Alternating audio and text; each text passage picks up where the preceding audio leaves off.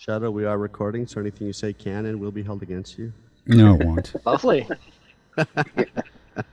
We don't hold anything against anybody. All right. That's what you just want us to think. This is the AT Banter Podcast, a balanced and entertaining look at assistive technology, accessibility, and its importance in people's lives. Join Rob Minot, Ryan Fleury, and Steve Barclay as they banter with people around the world about anything and everything regarding assistive technology and the disability community. Now, on with the show.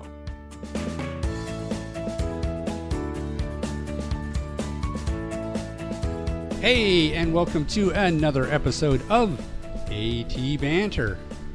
Banter. My name is Rob Minot, and joining me in the Anti-Gloom Zoom room, Mr. Ryan Fleury. Good morning. And we have another voice in here that I just heard. Ryan, can you tell the fine folks who's joining us for today's episode? Well, I'll tell the folks. I don't know about the fine folks, but joining us this week is a guest host who has been with us in the past. He is, or has, a long, extensive history in accessible gaming. He is Michael Fair. Hello. Now, when did we have you on? That was around the time that A Hero's Call was coming out, I believe. Would have been my last game appearance. I'm not sure if I've done one about my guide or not. Can't really remember. That's caused a lot of activity. But yeah, that they released A Hero's Call on the computer back in 2018, and that caused quite a stir. That was easily the most successful audio Kickstarter that I've ever seen that was game related, and boy, did they put it to good use. Yeah, I think we've had you on a couple times over the years we've been doing this. So it's nice to actually have somebody join us who knows about accessible gaming, because I know nothing about it. Well, especially given that today, Ryan, what are we talking about? Today we are speaking with Thaddeus from Ebon Sky Studio about a project they are working on. So wow, that's what a coincidence that we're having Mike on on the same day. We're talking about accessible video games. That's crazy. What are the chances? These shows needs a raise. Utter insanity. Why don't we just take a minute and pick your brain, Mike, about what that space looks like at the moment, and how it's changed since last time we talked to you. Well, there's been a lot of different things, particularly on the console side of things. We're really seeing a lot of push to and a growing awareness among sighted developers. This, and of course, EA Games making a lot of the sports, their football accessible. Apparently, their Madden NFL football can now be played by blind people. So there's been some really big, pretty epic things like that have happened. And of course, we have things like A Hero's Call out there now. So we've had a few really good audio game successes on the Kickstarter level. We have Dusklight Pro that's gearing up to release a big epic exploration audio game. So very much looking forward to that. So we seem to be going through a bit of a revival, and that's kind of neat. When I started this back in '96, when I launched Odyssey magazine, everything was text, and slowly we began to see a kind of a wave of audio games. And then we had a bit of a fade out, and now, thankfully, that seems we're in an upswing again. Maybe if enough games at once become accessible, I might even be tempted to get a console. But right now, it's so few that to me, it's a bit of okay, you want me to spend $500 plus to get a console to play 3 games? Yeah, well, that's kind of where I'm stuck at the moment. It really has to become a more economic proposition for me. So I really feel like there's some real space here to get some traction on accessible gaming. That's above and beyond just a AAA studio tacking on accessibility features to their game. Which, don't get me wrong, I think that's really great. That's super important. Video games are such a big part of the culture that preventing anybody from having those experiences as well is a really big deal, especially, for the younger generation. The smart speaker space, again, with Yes, these for more sure. these audio games that they don't have to be simple to play. I think unfortunately, there was a glut of real simple audio games that just were barely games at all. They didn't really have much mechanics. It was always about just choices leading to different endings or things like that, that there was no depth to the play. And I think, unfortunately, there's a bit of a pushback now against that developers have to contend with, because a bunch of us are so jaded. We want more complex stuff. We want, stuff that lasts longer. And unfortunately, you can't just start at square 20. You have to sort of crawl before you walk in learning, how to make a good audio game. And there's, unfortunately, the space to do that is it's a bit of a minefield, because if you don't sort of show that, yes, I can handle complexity too, there's serious game, it's not just fancy sound, then you're onto something. But you have to sort of really make sure you do that and put in that depth. And thankfully, it sounds like Ebon Sky Studios is really going to hit that spot. Yeah. With what they're trying to do with their RPG creation engine and their first game. And it all sounds like it will really sort of hit. It'll have the mechanics, it'll have the depth of play, and it'll also have the really immersive, great audio that will pull people in. Yeah, and it's a big project, and we'll certainly talk to Thaddeus about it and have him fill us in. But I'm excited to talk to these guys, and I'm excited for accessible video games. I mean, a lot of people discount video games as just stuff that 14-year-olds play, but you're absolutely right. There are so many positive aspects of it, from just being able to be involved in conversation, because video games are such a big component of daily life these days, but also education. And I mean, there's all kinds of benefits to video games these days. So, and that's part of the reason why we thought, we want to get somebody on to talk more about what's happening in that space, because I think that community support is so important for this stuff. Especially, it's vital. It's absolutely, if we can show, and that might involve, it's writing reviews, it's making it known that you appreciate this stuff. It also might mean taking the odd risk, jumping in, buying something before you're really sure it's quite your thing. Yep.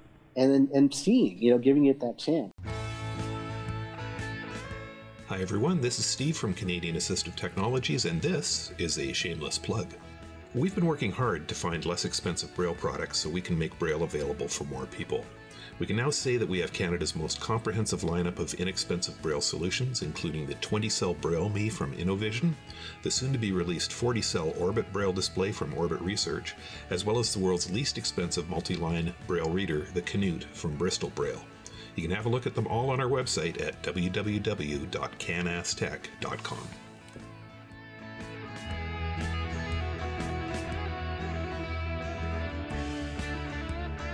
Joining us now is Thaddeus from Ebon Sky Studios. Thanks so much for taking some time out and chatting with us. This is a really sort of a fascinating subject, and I think to a lot of us, it's kind of a subject that's near and dear to all of us geek hearts, which is video games. Well, thanks for having me. Why don't we just start out and give us a little bit of just a brief snapshot of Ebon Sky Studios and what you guys are up to there. I've been a part of Ebon Sky Studios before it was even called Ebon Sky Studios. I joined in 2017 as the third member. Originally, it just started out as two guys who wanted to create an engine which would allow you to make your own maps. Right. We had, at that point in time, no thought of making full-fledged games. It was just hey, let's see if we can do it just for the heck of it. Over the years, it kind of just kept evolving and evolving, with the addition of battles, the Z-axis, which was a huge one, items, abilities, and eventually we were like, you know what, we could make a game with this thing. So that's when we kind of decided, okay, well, if we're going to make a game, we've got to start a company and do all that official fun stuff. And that's also around the time when we brought in our fourth guy, Brian, who's our sound editor. And is that the full team now? Is the four of you guys? The four of us. Paul in the UK is our programmer. Justin in the US, he is our story design. I kind of help with whatever, and Brian in Australia is our sound guy. Sounds pretty solid to me. So you've got. I've heard some of the videos that you guys have put out with this Sable engine of yours. It sounds pretty impressive. Thank you. You have. So you're basically wanting to do kind of, I presume, single player RPGs with this? For this point, Sable is currently designed for single players. In the future, we are hoping to have multiplayer, but that's years away if we survive that long. So that's, quite a ways in the future.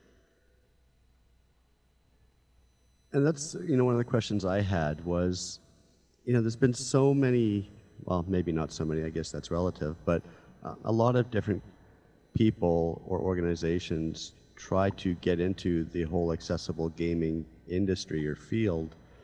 And, some come and last a few years and others just kind of disappear. So, what was kind of the incentive to launch into this arena?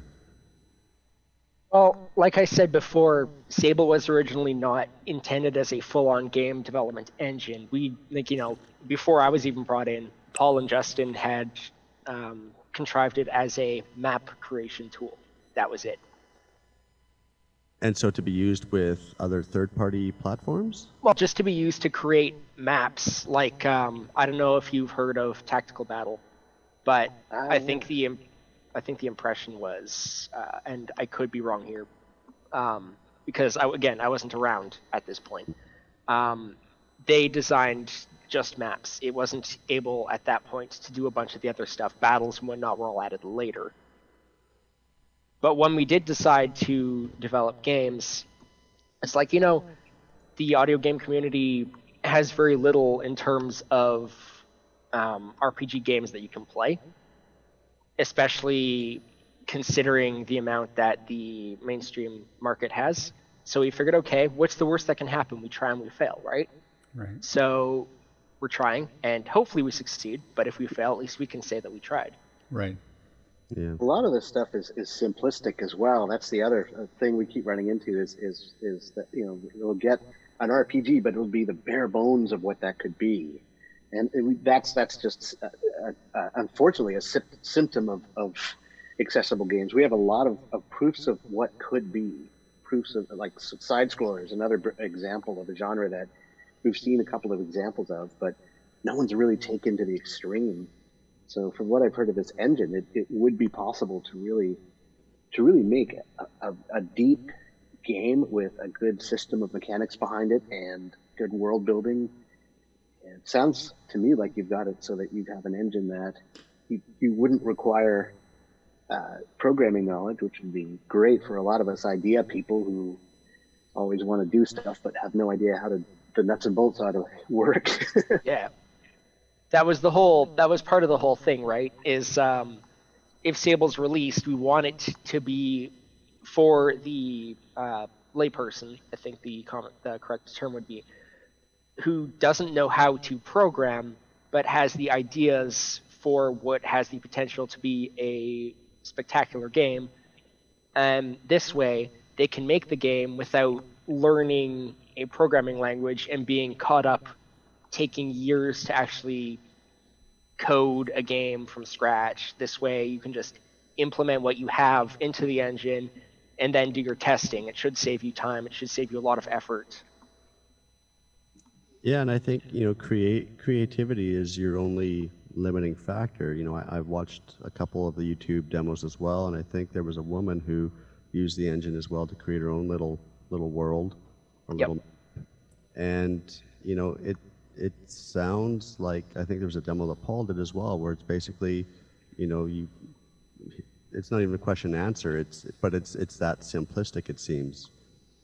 Yeah, keep in mind, there are limitations to what Sable can do.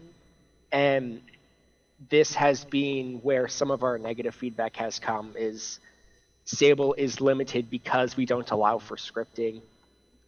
But honestly, we're trying to allow for people who don't have that programming experience to be able to make their own games. In the future, will we add scripting functionality? Who knows? It's not off the table. But at this point, we have our focus. And right now, we just want to get Sable to a stable state so we can release our first game using the engine. Do you guys have a lot of people like beta testing the platform, or just? We've got several beta testers. Well, no, I wouldn't even call it beta testing. It's more of an alpha stage at the moment. Right. We had our pre-alpha demo out to the public back in May. We figured because coronavirus is keeping a lot of people inside and taking away their opportunities to do things with people, that we would give them something fun to play around with for about a month. So we released Sable to the public. We got quite a bit of interest. We got a bit more people, I think, than any of us had expected trying it out. And the feedback we got was pretty good for the most part. So I would say that was a success. Yeah, absolutely. You know, I haven't delved into the whole accessible gaming. I'm totally blind myself, and have dabbled, you know, in and out of different types of genres of games.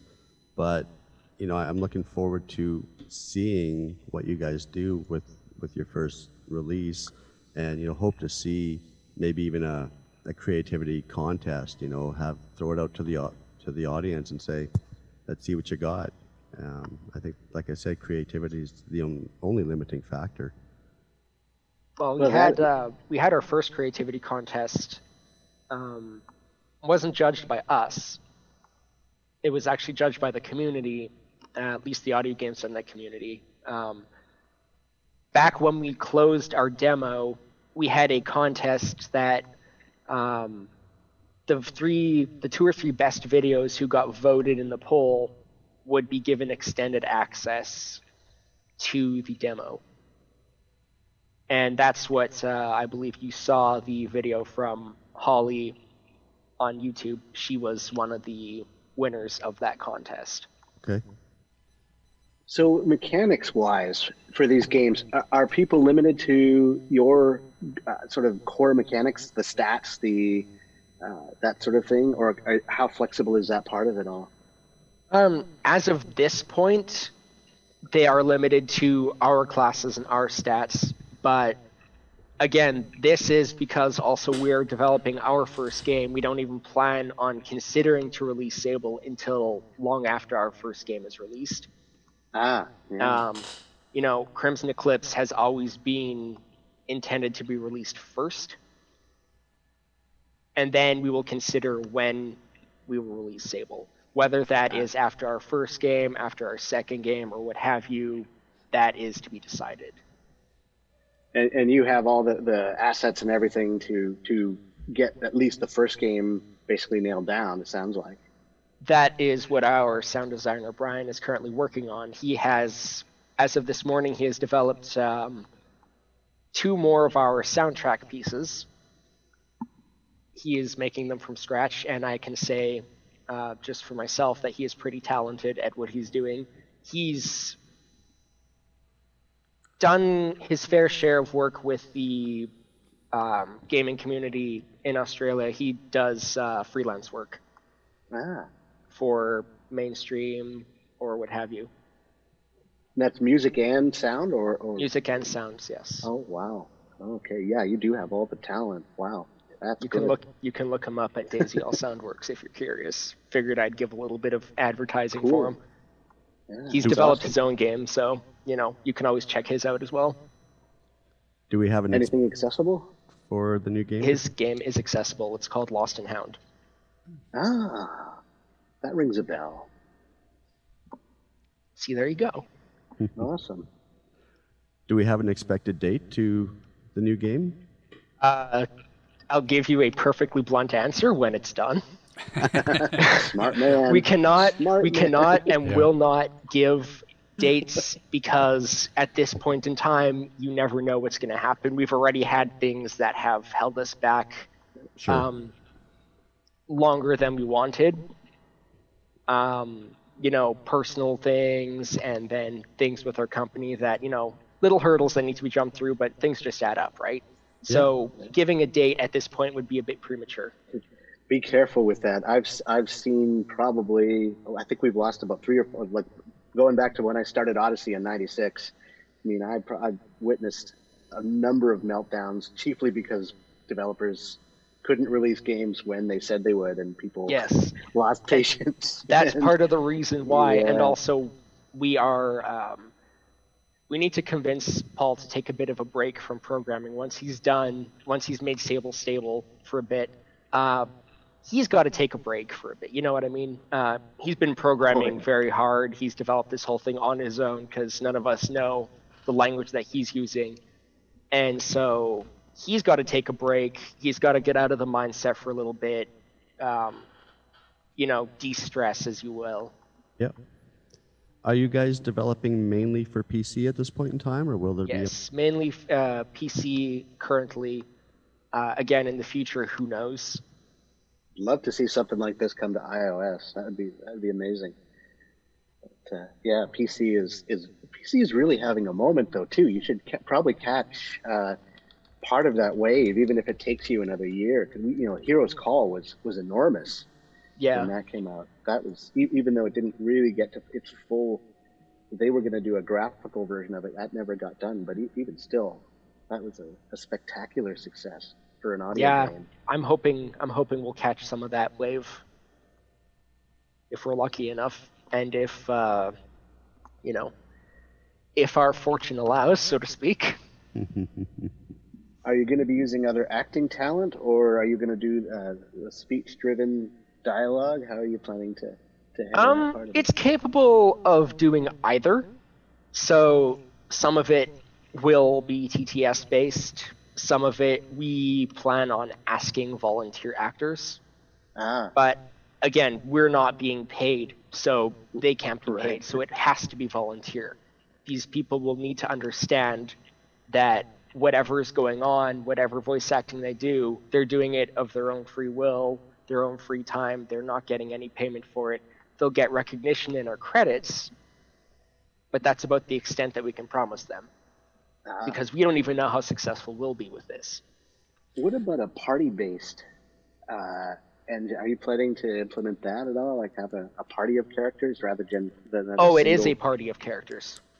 Oh, okay. It is set up so you have currently 4 characters. Excellent. And for anyone who has played the demo version of Sable, I don't feel like I'm spoiling anything or giving information that I'm not allowed. You currently have 4 classes.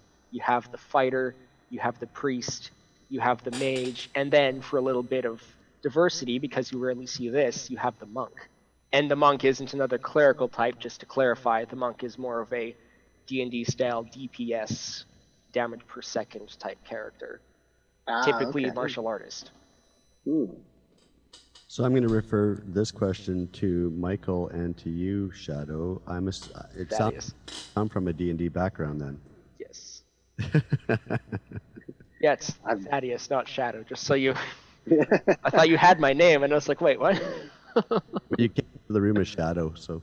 Oh, I forgot my Zoom was set to that. I only used it once. No, you came in as Shadow, so you are now Shadow. Okay, well, as long as people on the podcast know who you're talking to, then it's okay. I've read about D&D. I've never actually played anything more than just a basic game of it with people. But yeah, role playing itself, I've looked around at various systems, thinking of doing one of my own at some point soon. And I have an inkling of how hard this is. Like developing a game, a lot of people don't really understand. Even if you take away all the programming and everything else, it still requires a lot of work. The design and the balancing is the testing, the rejigging of dialogue, there's so many elements that, just like when I did my guide, I mean, Personal Power, the iOS edition was, I thought going to be like a year tops. It turned into 3.5. Yep. Doing that, and it's nowhere near perfect as it is. I think what would help is if you write a script first. If it's something that contains dialogue, write a script and make sure you have a clear plan on what you want the storyline to be. This is how we did ours. We had a clear plan for a couple years, even before we got to writing the script. We just finished the script. We might have minor edits, but other than that, the script itself is written. Cool. So that includes dialogue. That's all the storyline stuff, all the quests and everything. It's completely set, which I think will save you time, because if you have that plan and then you write your script, then it's done. Whereas if you're trying to improvise, which I think some people probably do, there comes a point where it just falls flat. Yep, and then you have to ask actors to change some of their lines, and that's and that's more of a pain too. Whereas if you know exactly what you want, then you don't need to get that, and you can just work on, okay, I don't like the way you said this particular sentence. Could you repeat it maybe with a little bit more oomph or what have you, right? Yeah, that's there's so many pitfalls to this sort of thing. So it sounds like your approach is admirable. Like from what you've told me, you're avoiding a lot of the pitfalls that I have seen developers plunge headlong into. So that's great to hear. Well, I'm hoping you're right. I really hope we can avoid as many pitfalls as we can. I'm sure there are some we will fall into, but we are doing our best to avoid as many as possible. Where does the name Ebon Skies come from? Ebon Sky is from a D&D campaign that Justin and some of his friends had played. I think this was 20 years ago now. Okay. I think it was the name of the campaign itself, but he proposed it as a name for the company, and it was pretty much an instant yes. We all liked the sound of it. It's unique. It's not something that you might expect, but hey, we like the way it sounds, and I've had a lot of people come to me personally who I've given out my business cards to, and they've told me, they really liked our name. It's not something that you'd consider as common, right? I guess. They said it was unique. Yep. And that's something you want, right? If you're going to be releasing something, you want a unique name that people are going to remember. And you want it to fit what you're releasing. I'm presuming the world that you're creating for this first game of yours is going to be fairly dark and edgy stuff, right? Like very dark. And that's something our audience is going to have to get used to, because I haven't played a ton of audio games, but I know other people who have, and my understanding, and correct me if I'm wrong, there aren't very many games that are particularly dark. Yeah, it's slowly that's changing a bit, but that's certainly, unfortunately things have veered into this sort of simple and less fully realized, less deep, and less adult. Like a lot of people want to avoid the whole parental, the parental kind of wave off, right? So they've gone that route, and I'm kind of glad to see a bit more grittiness, a bit more adult-oriented stuff. Yeah, that's what we wanted, because we wanted something that's a little more adult. We don't want to have to, I don't want to say tame ourselves, because that's not the right way of putting it, but you know what I mean. Yes. Oh, yes. I've heard some audio sounds recently that have just, some of the audio dramas I've reviewed have had very dark, gritty sound. Yep. Graphic audio being one element of that. They do some spectacular stuff in that department. But it really is a little bit of a fledgling field in terms of accessible gaming. Oh, no, I would say you're definitely right. Outside of the commonly known, I guess, audio games market, there are some mainstream games that will try and be accessible, but for the most part, you're not going to find that. Right. Yeah, that especially on the console side, this is just getting going in the past couple of years, and I think we're approaching a critical mass point where we might see a lot more of that, but it's just now kind of happening. Like, as I've covered it over, from '96, I've seen developers sort of try and expand and try to make livings off of doing this, and it's a hard road. Like, to really, if you're doing this for money, you're not going to get a ton. Audio games, it's been very, very hard. But now what's happening is we're getting some of the mainstream companies paying attention a bit more, and that could change a lot. Plus the population aging. There's a lot of factors like that I think are going to help Ebb and Sky and other companies that are starting to really think about, how can we include more people in this game space? How can we make this accessible without wrecking the game itself, right? Which can be a tricky thing. I think some people underestimate that. But now we've got a lot more bright minds. Like, I never thought, for example, something like EA Games would make their football game accessible. Like, that would never have crossed my mind that they would attempt that, and they are now. So things can change, and they are changing now. Finally, we've seen on the iOS front some brilliant stuff.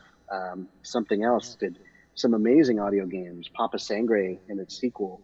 They had Sean Bean, Cumberbatch. Can't remember his first name.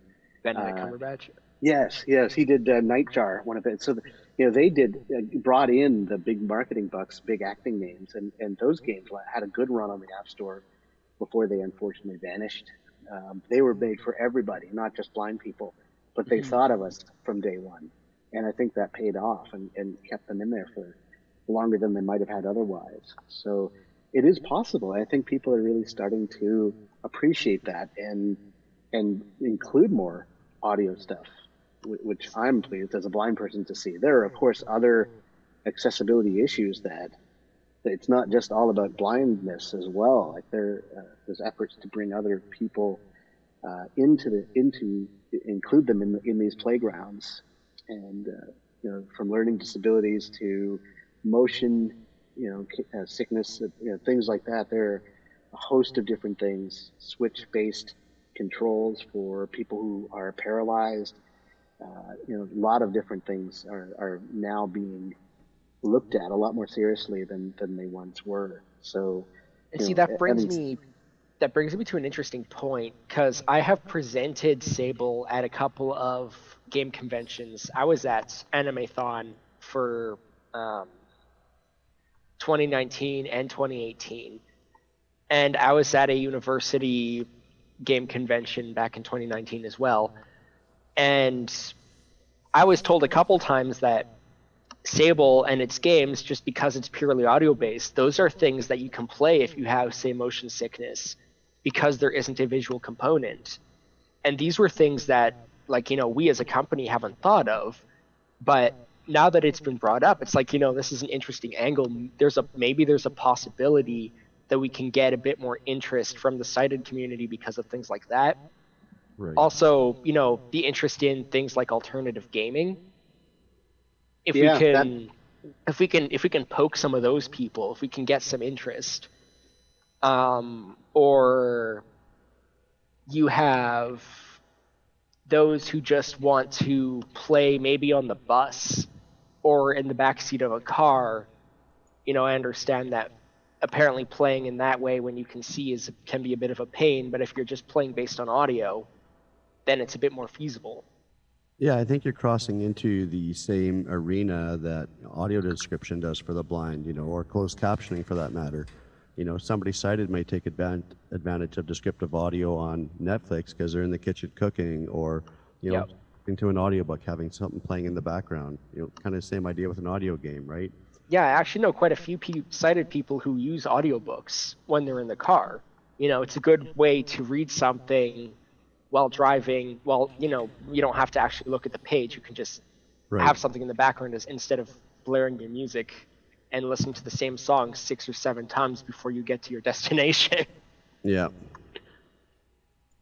Well, and I think that there's also a unique factor there. Most people, sighted people say who are into video games, the idea of an audio-based sort of soundscape type game, there's an appeal to that. It's unique, it's different, and it could be immersive in a way that is that people aren't necessarily used to, and that could be a big draw.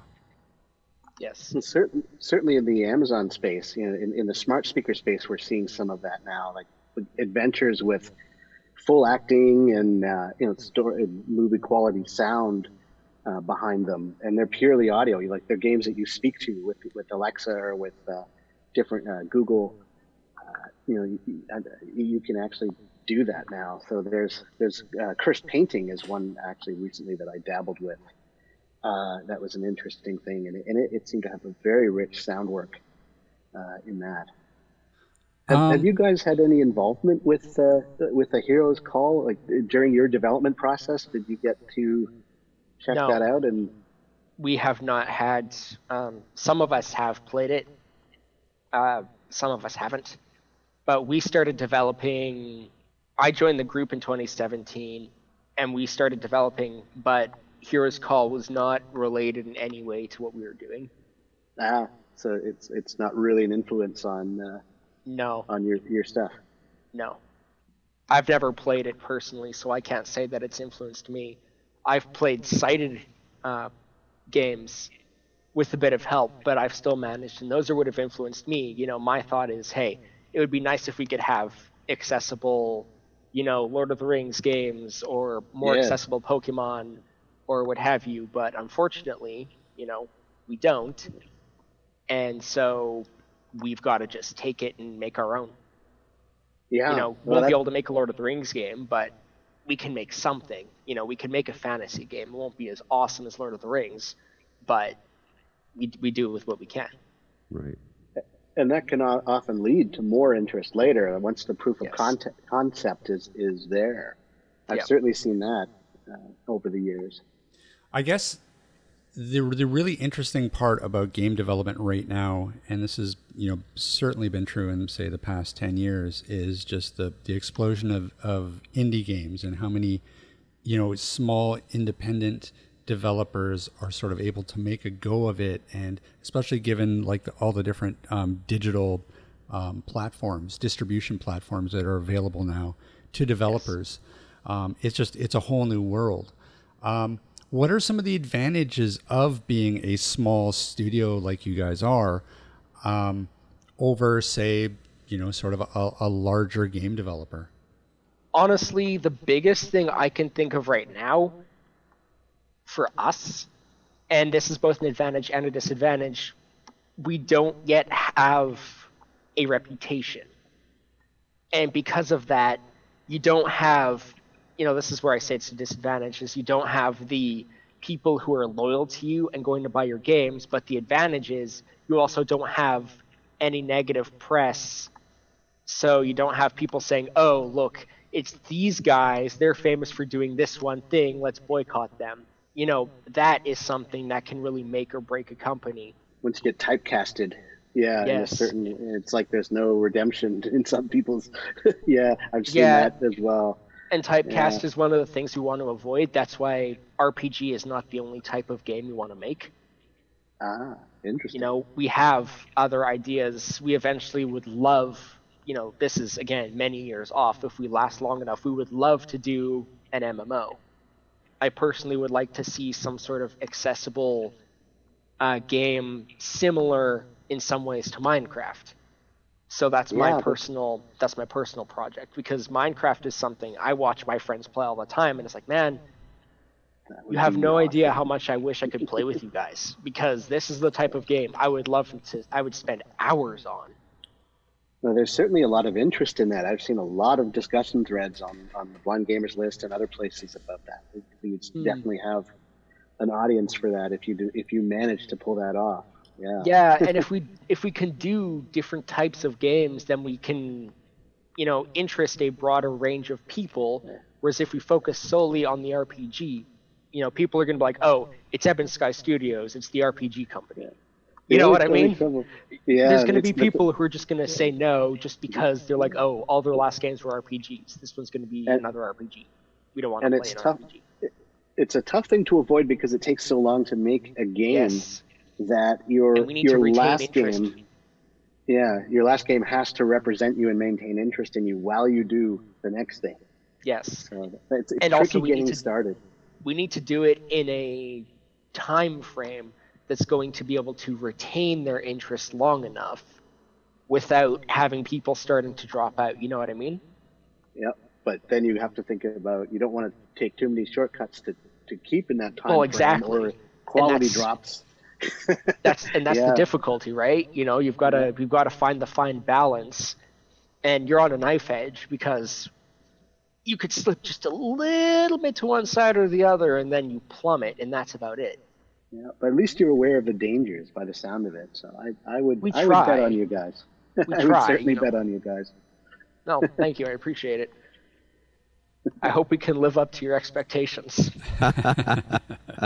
And I'm sure that my partners in the company would say the same. Well, you certainly have me cheering you on. I would love to see more, and like a good solid. It sounds like you've got a good solid core group, which is a good start. And that's another advantage to consider is between the four of you, that's a small enough group that if you can sort of remain on the same page in a lot of ways and avoid hopefully some of the fractiousness that I've seen tear some of the larger groups apart that have tried to pull this stuff off. So that I'd consider when you're when you're thinking of changing that group dynamic. Keep that in mind. Yeah, I like the current dynamic. Honestly, we've all got our opinions, but when it really comes down to it, we're able to buckle down and get things done and compromise with one another.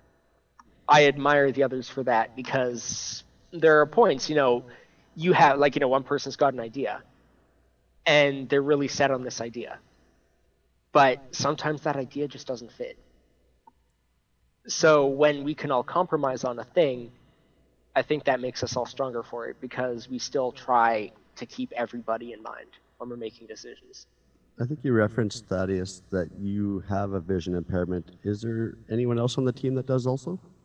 3 out of the 4 of us, actually. I've been visually impaired or blind since birth. Paul and Justin have both lost their sight later in life, so they have had a lot of experience playing mainstream games, Final Fantasy. Justin's big into Baldur's Gate and other things along those lines.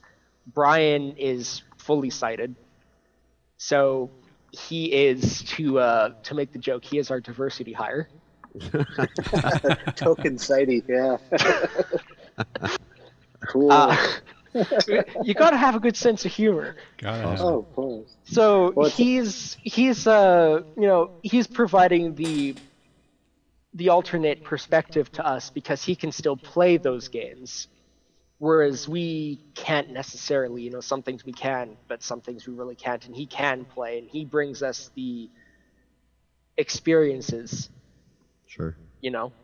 And considering he's worked with other, he works in the industry, he can help us with the aspects that we aren't entirely sure about, Well, expectations is a key thing here for a lot of blind people. I've seen this since almost the beginning in '96 when I started the first issue of Odyssey. People want what they sometimes can't fully have. They want the same experience. They want to be included in what the sighted people are doing, and sometimes it's possible with a lot of thought and effort, and sometimes it's harder than they think it is. So you run into the trouble of not having an equivalent experience or other things like that. But it sounds like you've got a lot of background there where you've had experience with and people who have had sight, who have taken in that side of the equation. I've come at this from a fully blind. I was born blind, so my father, growing up, and then a good friend that I still have from high school days, have been my window to that world. So I can completely get where that comes from, and you sounds like you've got the group that might really be able to make some breakthroughs, given that experience. That is really promising to hear that the backgrounds you're all coming from could lead to really spectacular stuff. Yeah. Yeah, that's assuming that enough people are willing to buy our game to make it worth it to continue. Yeah. You know, the whole thing will fall apart if we don't get enough interest in Crimson. Then we're going to have to sit down and say, okay, are we going to realistically continue because we don't have the interest that we hoped for? Are we going to be able to keep on like this? And it's unfortunate, but it's something we have to look at. Yeah. Because, it's reality. Yeah. Yeah, I have to ask, like the work in terms of the sound assets and everything else. Like even writers. I mean, I just was listening to Brandon Sanderson doing speeches on writing. He says, "Why are you writing? Right? Is it for money, or is this something that you just feel benefits you enough to keep doing?" And that can be a tough road to walk. Yeah, and we need to be able to make enough money one way or another to live, right? Yeah. If we're spending so much time designing, how much time are we going to be able to spend working, you know, another job? And then with those two things, how much time will we have left for friends, family, Right. Other pursuits that we want to take up? You know what I mean? It's a fine tightrope to walk, and there comes a point, if we're not making enough one way or the other, we have to figure out, okay, something's got to go, something's got to give. Yeah. And Right. it's a concern, but at this point, I'm moving forward. The other three are moving forward. We're hoping that we'll get enough interest and we will continue, because after all this time, you know, we refuse to give up. We don't want to drop it. We don't want to give up at this point. We've put in, you know, some of us have put in 4 years. Wow. And, you know, thousands of hours to just drop it and then look back and be like, man, look at all that time. Yeah. Yeah, Yep. for sure. It was the same with Personal Power. I was swallowed by that project for 3.5 years, and you know, it got to the point where it's like, no, I'm really kind of burnt out with it. It's hard to maintain with little interest. And That's the good thing I've seen with you guys is there's a lot of discussion on audiogames.net. I've seen a lot of big threads about you guys there.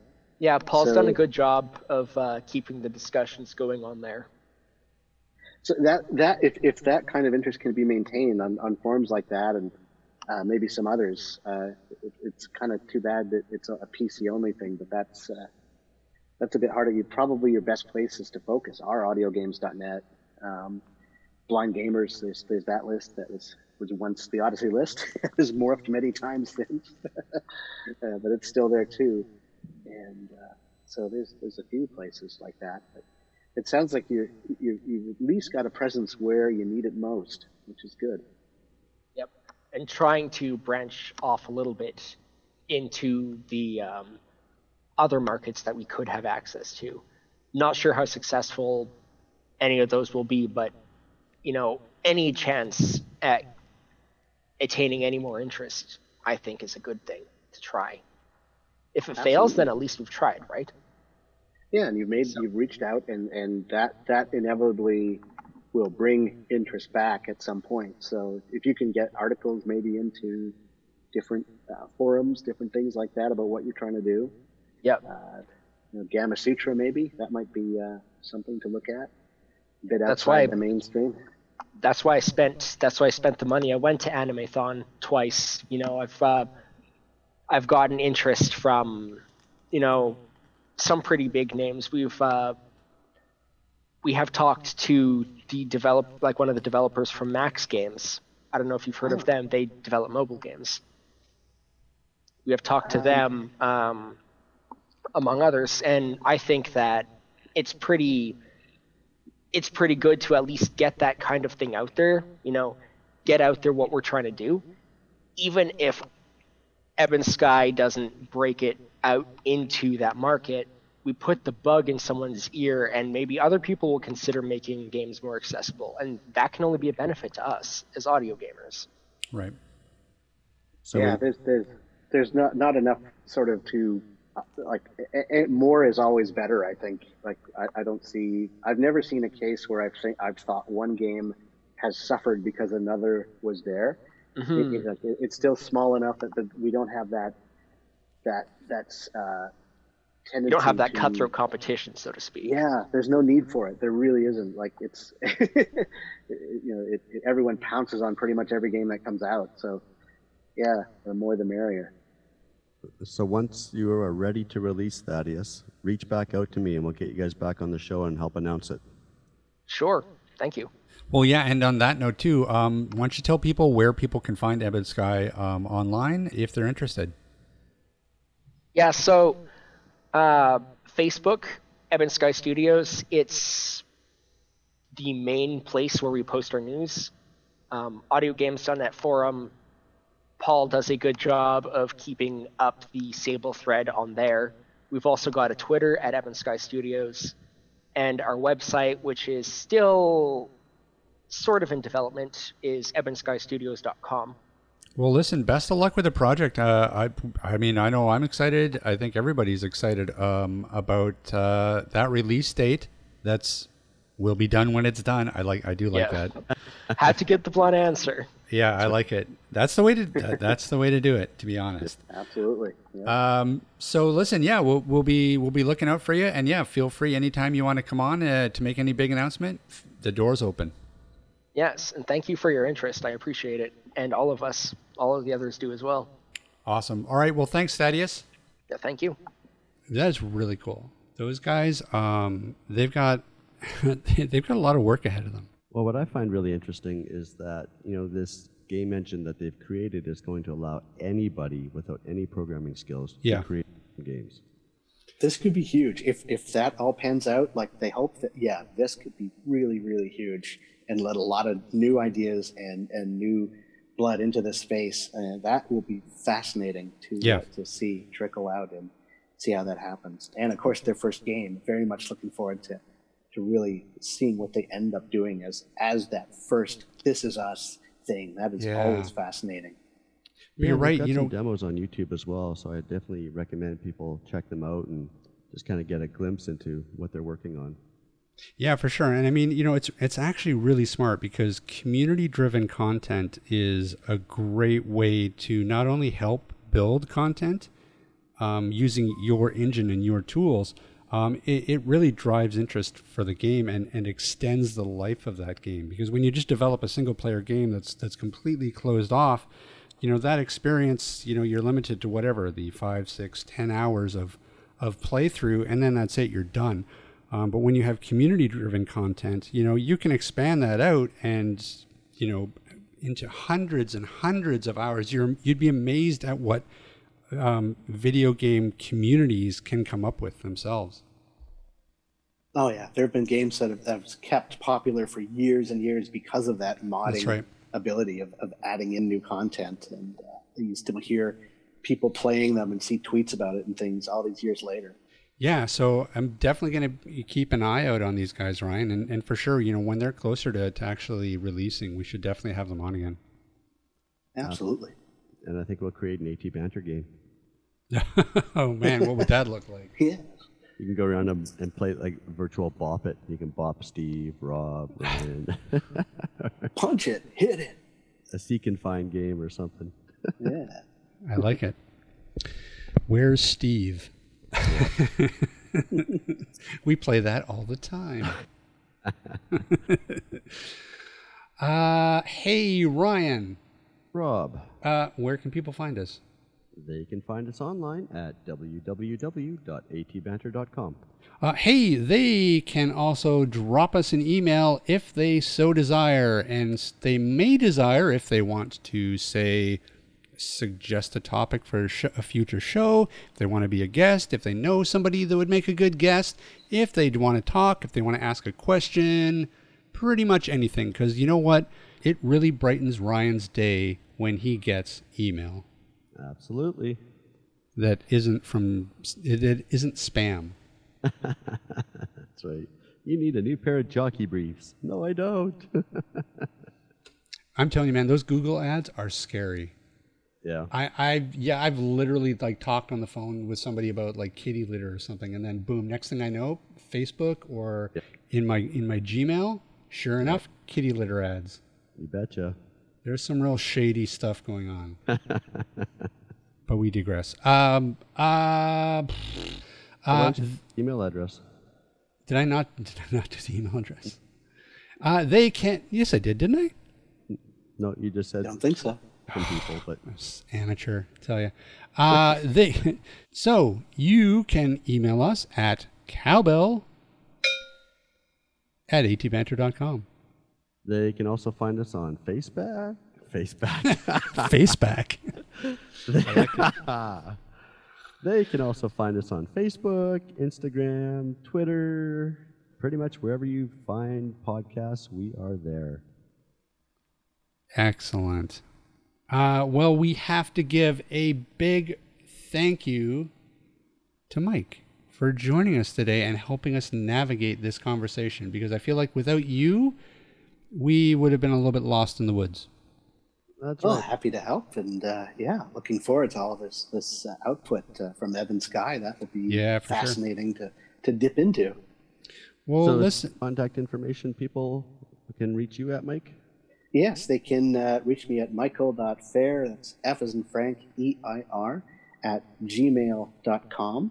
That's probably the best way. I'm also on Twitter at mfair, and those two are probably the best ways. You can also visit my blog at michael.fair@blogspot.ca.